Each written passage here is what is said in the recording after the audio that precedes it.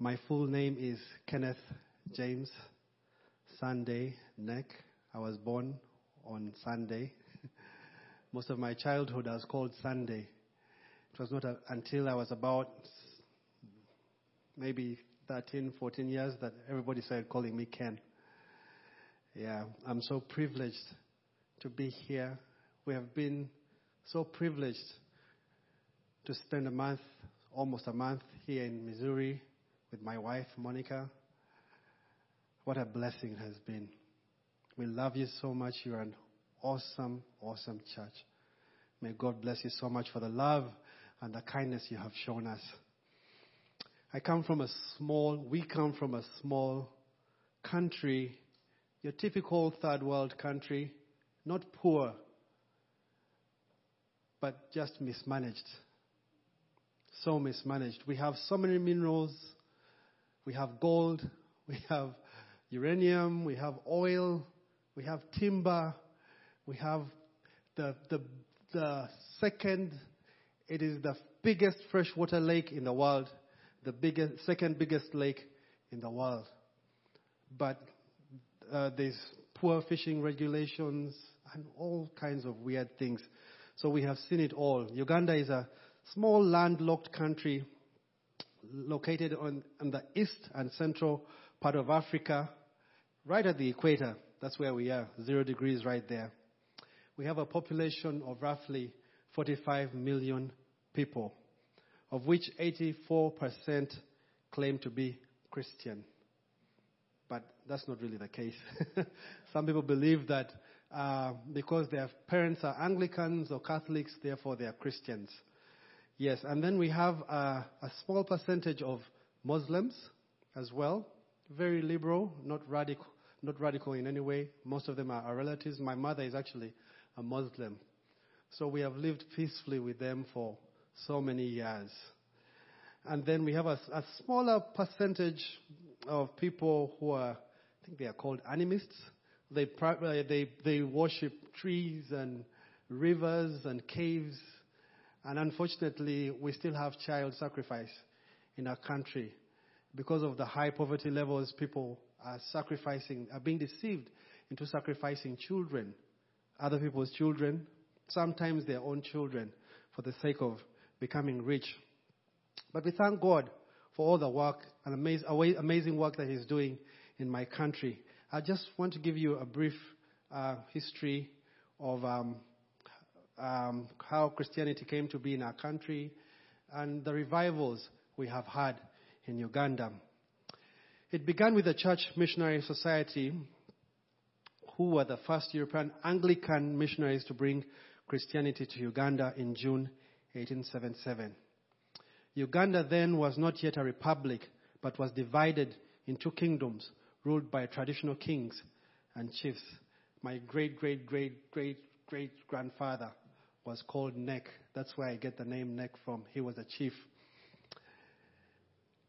Christianity was first introduced to a kingdom in Uganda called Buganda, where our capital city, Kampala, currently is.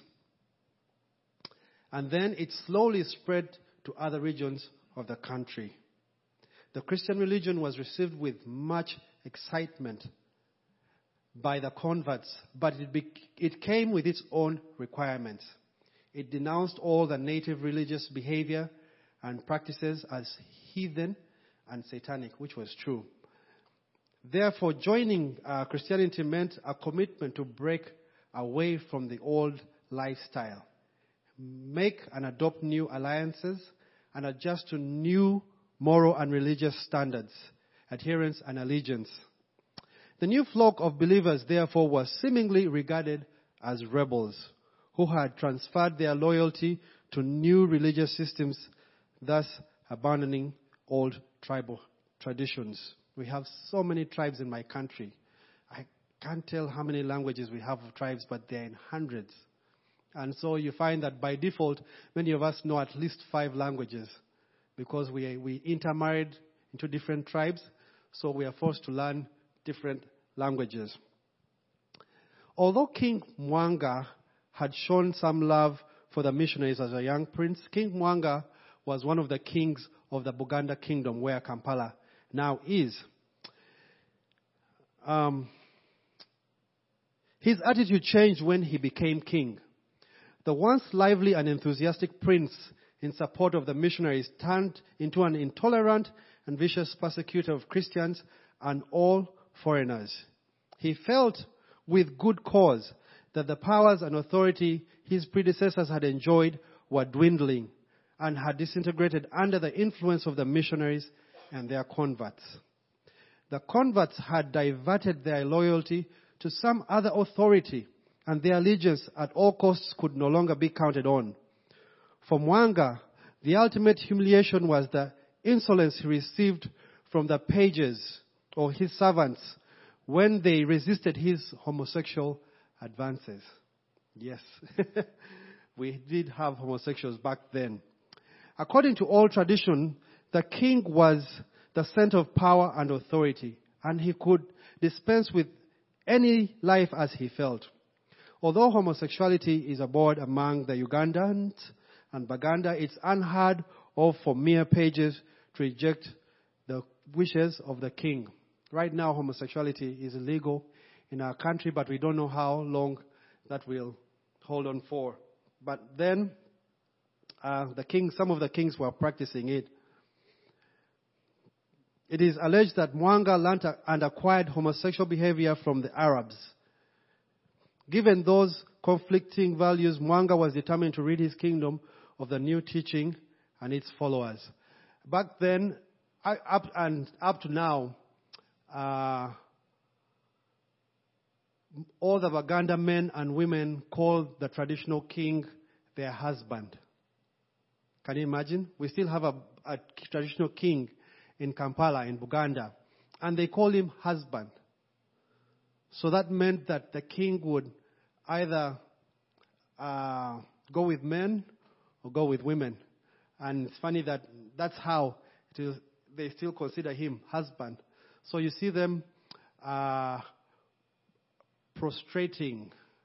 I keep saying prostrating before him, and some of them even worship him. But now he doesn't have any political powers. He's more of a really traditional, symbolic king. In total, 45 young Christian men with ages ranging from 22 to 13 years of age were killed between the 31st of January 1885 to the 27th of January 1887. They were killed by King Mwanga. Also in October 1885, the Anglican bishop James Huntington, who was recently dispatched to head the Eastern Equatorial Africa headquarters in Buganda, was also murdered in a neighboring kingdom on his way to Buganda. This king claimed that anyone who entered his kingdom from the east was an enemy. So Bishop Huntington happened to pass through the east to come to Buganda, and he killed him. But I believe he was just trying to get rid of all the Christianity and everything concerning Christians. The kingdom was thrown into turmoil. Muslims fighting Christians and traditionalists plotting against all creeds.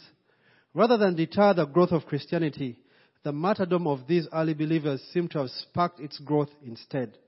The blood of the martyrs proved to be the seed of faith. There is so much faith in my country. There is so much hope in my country. And unfortunately, a lot of this hope and faith has been taken advantage of by very clever people coming in the guise of Christianity, but just confusing everyone. And normally we commemorate the death of the martyrs on the 2nd of June, where we all assemble at specific places. There's this one huge shrine, specifically for Catholics, where about 2 million people assemble every year, walking for hundreds of kilometers from different countries, all the way on a pilgrimage to this place called Namugongo in Uganda. So imagine 2 million people assembling this place. Just remember what happened to these martyrs. And their testimony was amazing. We had we read of testimonies of them being hacked to death. Imagine a 13-year-old being hacked to death for his faith. But the Holy Spirit was moving in such a powerful way. A deep revival was happening in that even as they were hacked, some of them were even bundled up in reeds and then burned alive. They were singing. Can you imagine?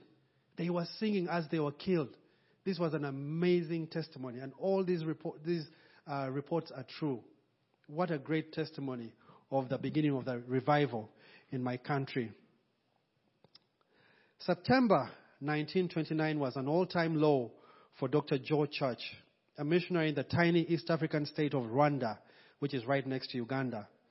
The country had just experienced the most terrible famine. His fiancée was ill in Britain, and he feared she would not pass fit for service in Africa.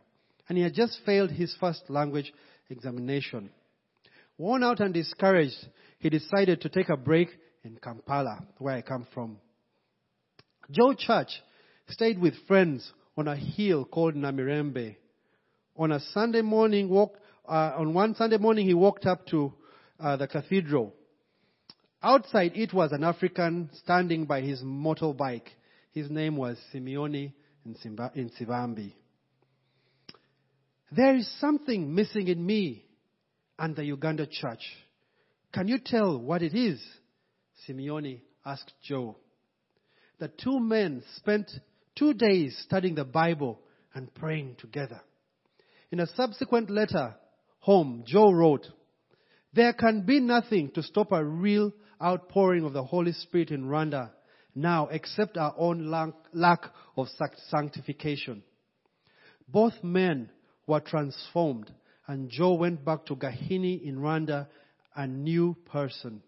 Immediately, conversions began to take place, and the Christians started to confess faults and resentments to one another. Forgiveness was experienced and broken relationships restored. The East African revival had started. Praise the Lord. From Rwanda, it spread to Uganda and Kenya. Its effects have been more lasting than almost any other revival in history.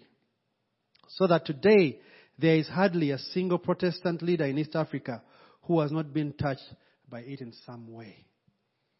It has been such a powerful movement that even up to today, all it takes is for one person to stand up and say, "Tukute tendereza Yesu, Yesu oli mwana wandiga, omusai gunaziza, nevaza omulokozi."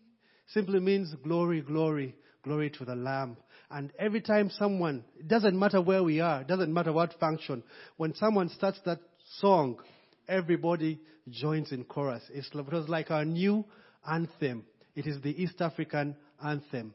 It is in memory of the revival. And that's what keeps reminding us of what Christ has done and is doing in our country. Hallelujah. Yes.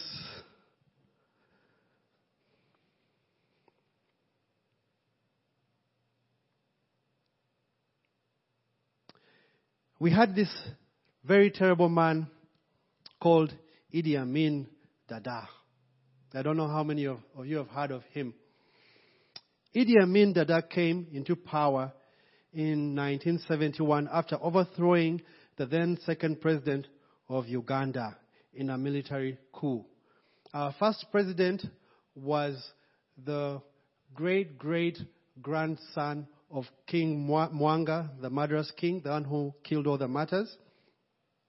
And we got our independence in 1962. We were a British protectorate, and they had governed us from the time of the missionaries. The missionaries opened the door for the explorers, or was it the other way around? I think it was explorers, missionaries. Then they opened a way for the English government to come in and start governing our country. So we got independence in 1962, and then our first president was the king of the Buganda then. And then he was ousted by another president called Milton Obote, who was ousted by Idi Amin Dada. He was a Muslim who violently opposed and persecuted the church and all his political opponents. He even murdered the Archbishop of the Church of Uganda in February 1977, a man who had fearlessly spoken up against Amin's tyranny. Amin also aided and abetted the kidnapping of 106 hostages, of whom the majority were from Israel, on an Air France plane. I don't know if any of you have watched the movie or heard the story. This was on the 4th of July 1976. The Israelis mounted an amazing rescue, of which only 3 hostages were lost in this rescue. Clearly, we saw the hand of God being faithful. God being faithful to his people. They mounted an amazing rescue that the Ugandans did not know what happened. Few hours, everything was done. All the guys were rescued. Just a few died. And it was just a sign of God's faithfulness to his people. He came to Uganda and he rescued them. Unfortunately, that is a dark part of our history. And I believe also that we partly paid for being a part of giving the terrorist sanctuary at our airport. Uganda, from that time on, barely recovered. We have seen civil war after civil war. I can't say for sure that it's because we helped these guys kidnap the Israelis, but who knows? Idi Amin Dada was eventually overthrown in June 1979 after having killed an estimate of 500,000 people, many of them being Christian. Almost every Ugandan lost someone during that time. After Idi Amin, Uganda faced 2 more civil wars, the final one being in 1986, which ushered in President Yoweri Museveni, who has been in power from then to date. He has been ruling for 33 years.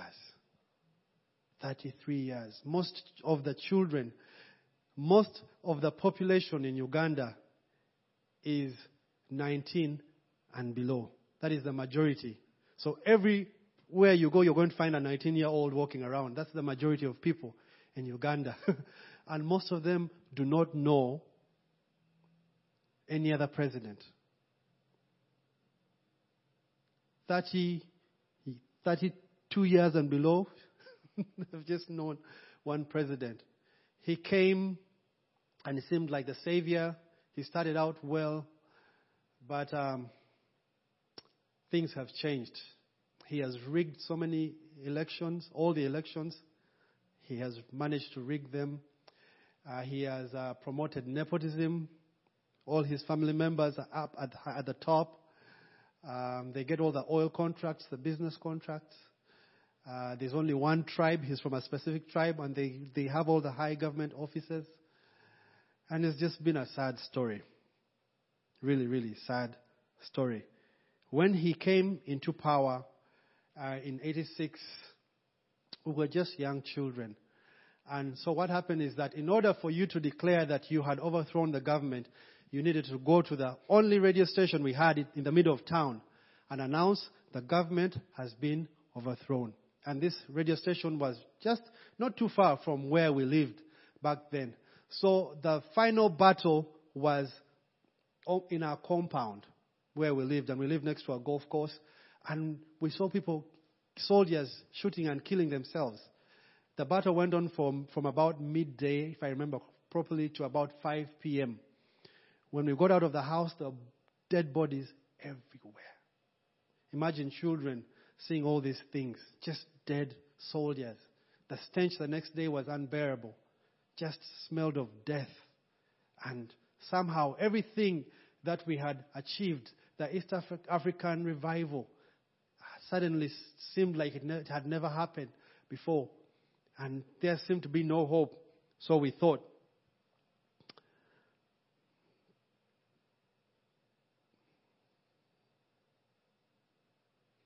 But President Museveni restored religious freedoms from the time he became president, which revamped the Christian church, among whom were the Pentecostals, commonly known as the Balokole. We call them the Balokole, or saved ones in Uganda.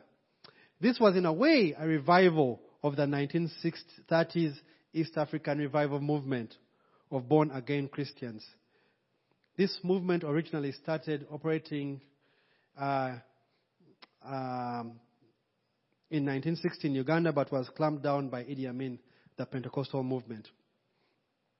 Unfortunately, this movement, which was started with a pure intent of introducing the lost to our Lord and Savior Jesus Christ and bringing revival to East Africa, has been infiltrated by so many wolves in sheepskin with their name it, claim it false doctrine.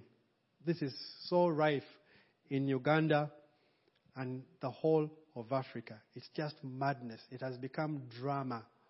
It's just such a shame when you see what is happening there. They have enriched themselves by preying on the poor, illiterate, vulnerable, confusing them with their twisted and shallow doctrine and a poor or total lack of proper discipleship. So we have so many saved people in my country. So many.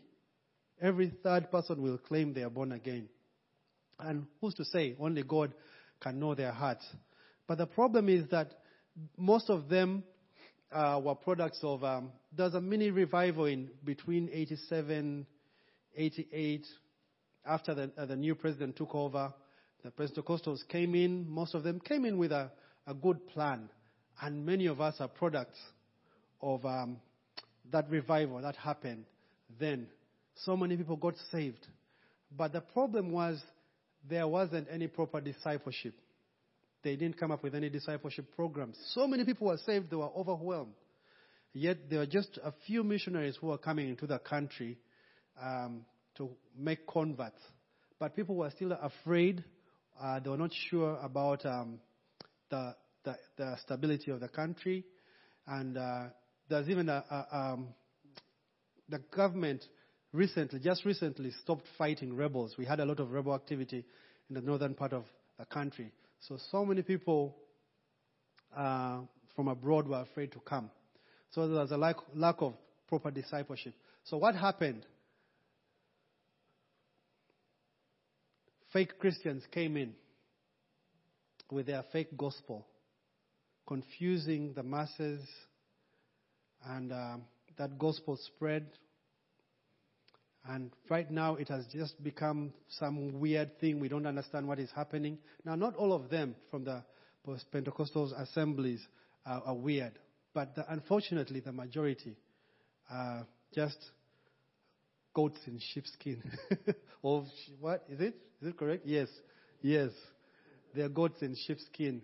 They are masquerading. They are pretending to be Christians. And they are just stealing from the masses. We have so many widows. We have now a few orphans. We had so many orphans in the 80s and 90s because of AIDS and civil war. The civil war sent our country 30 years back. So in Africa, we are 30 years behind most African countries. And so these are the people they prey on. They have been preying on them all these years, and they're still trying to take advantage of them. So it is a big issue. I thank God for Calvary Chapel, Kampala.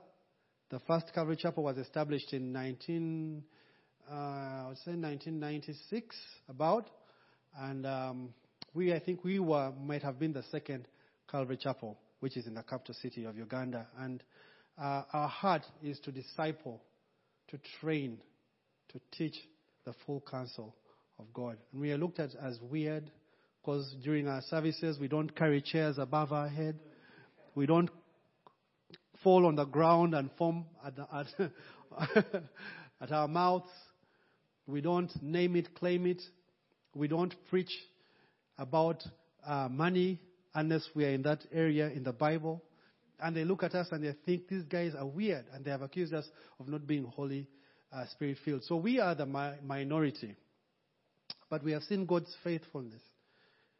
The legacy that was built by the guys the Church Missionary Society, by the 1930s East African Revival, by the missionaries that came in the mid-80s after the civil wars.